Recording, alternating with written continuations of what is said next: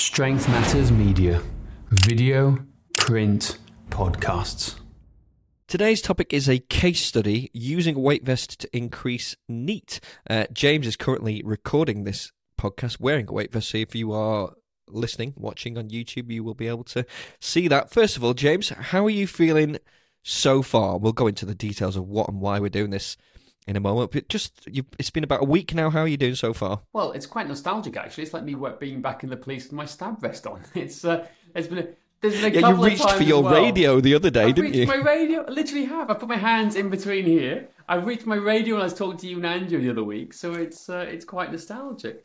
But week in, and it's interesting. It's an interesting study. It's not just from me, obviously.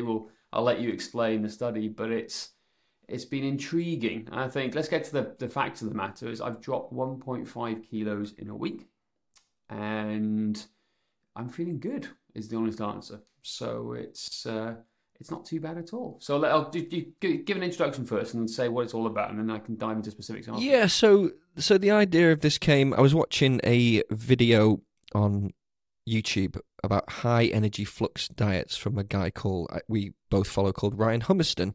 And it's not something I'd ever particularly heard of. And I was like, oh, this is interesting. And he quoted this study where a trainer called Eric Lee Salazar, who is a pro bodybuilder, some of you may have heard of him, used weighted apparel during his contest prep to try and drop weight quickly and efficiently without losing muscle mass and without having to go into a ridiculous deficit like he would normally have to go to, because obviously bodybuilders, in order to get lean, have to significantly drop their calories. So it was an experiment to keep his NEAT high, and we'll talk about NEAT in a second if you don't know what that is, but have a high energy flux diet. So we're not going to go too deep into the science here because that's not what this is about. It's more of a discussion. Usually you'd have a low energy flux diet, which means go into a big deficit. High energy flux diet is about keeping your calories higher, but essentially increasing your NEAT and your energy output. Would you say that's the best way to explain it, James? From what I understand, yes. But again, it's one of those ones where that's really going into the complexities of all this.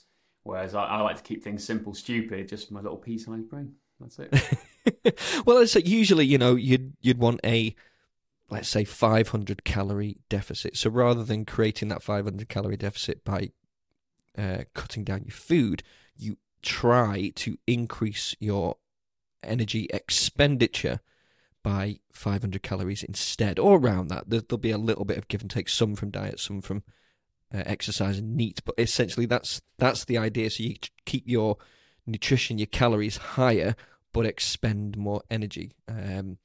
So that's what we're doing with the weight vest. So initially, in this study, the guy went into a small deficit, lost a bit of weight, and then after 4 weeks, he started wearing a weight vest, and he added, I think it was 12 pounds to basically take him back to his original starting weight. So it's kind of trying to trick your metabolism, essentially. Would you agree, James? Yeah, I think that's in very simple layman terms. Yeah, absolutely. I think what we need is some really fancy-ass scientists to come explain this properly to us, because we don't want to butcher this whole study at all, but that's enough. That's the premise, is basically what it is. It's like keep adding weight, and as he loses weight, keep adding weight to replenish that weight he's lost. Exactly. As you say, to keep him around his original starting weight, because again, it's not something I'd thought about, because obviously we recommend all our clients do at least 7,000, ideally 10,000 steps a day. But if you're doing 10,000 steps a day and you weigh 180 pounds, if you lose 15 pounds, you're suddenly 165 pounds, and you still do those 10,000 steps a day, you're not going to burn as much energy doing those steps. So therefore, you have to drop your calories, and that's where you start getting into problems. So you got to increase your energy output. You've got to increase your NEAT. So that's what this is all about. We're trying to keep James's calories high, artificially higher, as he drops weight. And as you say, you've dropped about 1.5 kilos so far. So we had to put another kilo in your vest today, didn't we? Exactly. That was another kilo that's gone in today. And that's the interesting thing. So on day one, after wearing the vest, I had it on for about 6.5 hours in total. And it has its practicalities. It's quite useful because if I'm at home working at a stand-up desk, it works quite well. No one's around. I can wear it. I don't have to feel self-conscious. It's not an issue at all. I can imagine, though, if people wear this at the office, they would look self-conscious and they wouldn't do it because it just looks weird, basically. And I understand also the idea if you walk to the shops in this weight vest, you get lots of funny looks because it looks like a stab vest. It looks like a bulletproof vest. It looks like you're going to war or expecting to be shot at any given time. So I totally understand that aspect. So it's not maybe practical in those terms. But during the day, I didn't notice it, except for the first day where I could feel the weight on my shoulders and like, ooh, I'm a bit tight. That's quite heavy. Over the course of the week, the body just adapts to it. And I was like, oh, that's fairly normal. And when you take it off, you feel really light, you really bouncy. I've noticed it today because I've added the extra kilo in today. And even that it's just that 1 kilo, which is 2.2 pounds for those who don't know, it's made a difference. I can feel it on my shoulders. Like, oh, it's gone heavy again, just exactly it was last week. So yeah, it's an interesting point of view. It's an interesting practicality issues behind it. I think you have to take it on and off quite a lot if you're trying to do certain things. I tried doing a yoga session with it on and that just failed miserably, so I wouldn't recommend doing that to anybody. But you do have to take it on and off, and you have to be aware of your surroundings, what you're doing. And what I've tended to done is I've worn it during the day, and then at night time I go for a 30-minute walk at night time when it's dark. I can put a jacket over the top of it, and it's just easy to do for a 30-minute walk to boost and get those steps at the end of the day. But all in all, it's fairly relatively easy and straight going. But I wouldn't recommend it to people who are new. I think you have to have a level of training behind you. I think that's a really important factor, and I think you have to have a level of strength behind you as well. I think to support it because it's a long period of time, and also maybe increase. I'm fairly used to wearing like taking ruckpacks up mountains and carrying stuff all the time, so I'm fairly used to that. So my body's adapted quite well. But I can imagine if you're not used to that, then I'd definitely do it slowly. And I wouldn't start with 5 kilos like I started with. I'd maybe start with 1 kilo. Yeah. So as Eric Salazar did in his experiment, you are in an initial deficit, but we're going to keep that small as you drop weight. We're not going to have to make that deficit lower and lower and lower. The idea is to keep that deficit about the same. So essentially, you will be eating more for your body weight, but increase the weight vest to keep you at your original starting weight and see what happens. That's the premise of what we're doing. Yeah, exactly. So to be exact, for those who want to know, I've dropped my calories down to 2,025 calories per day, which is 400 calorie deficit for me. So we've followed our principles of dieting. So we like to use the 68, 79, and 67, 78, and 79% off calories. 89% rule. There you go. Same thing. Like we like to use those rules as how we follow. So we've followed our principles, but applying the strategy on top of it to see how it works. It's all about systems and your strategies. So we're just adding this layer of complexity to it to see how it impacts it. So far, like I said, it's only been a week and anything can happen in the week, but I've remained consistently under calories to where I need to get to. I've trained consistently and I've eaten fairly well too. So everything's fallen into the mix. Now, 1.5 kilos is quite a lot, if we're being honest. So it may be a little bit too much, but we're going to see how it goes at the end of this week to see what happens over 2 weeks to then maybe adjust it. Maybe I need to increase my calories a little bit more to offset this because we don't want to go too fast in terms of weight loss because it's then I'm losing muscle mass then too fast. Yeah, exactly. So we want to preserve. That was the idea about the original experiment about trying to preserve muscle mass as well. The use of the weight vest should help preserve your muscle mass. And what we'd usually do, we'd go back to maintenance, obviously, which we will do with you, but then we'd recalculate your deficit based on your current body weight. So that's why I say your calories would drop even lower, but we are not going to do that. We're going to recalculate them. You'll just be back to basically what you're on now. Even as your weight drops, you will not go below these calories. You might actually, as you say, because you've dropped a significant amount, we might actually make your deficit even smaller, which means you can have more food, mate. Won't that be great? Yes, I hope so. It would be great. And that's the worst thing, because when you go into a deficit and you want to get to a certain level, like the lower you go, and you have to go there to get to in most circumstances, it's miserable. You're tired, you're brain foggy, you're irritable, you can't train properly. It's not a nice place. Fat loss is horrible.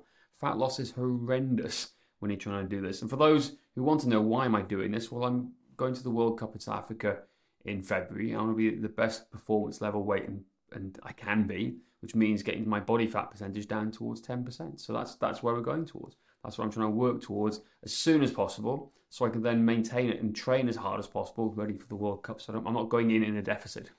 I'm going in feeling great. So that's what we're doing. That's what we're working towards.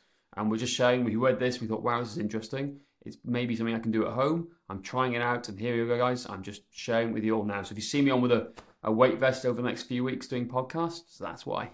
Here's a special message from our sponsor.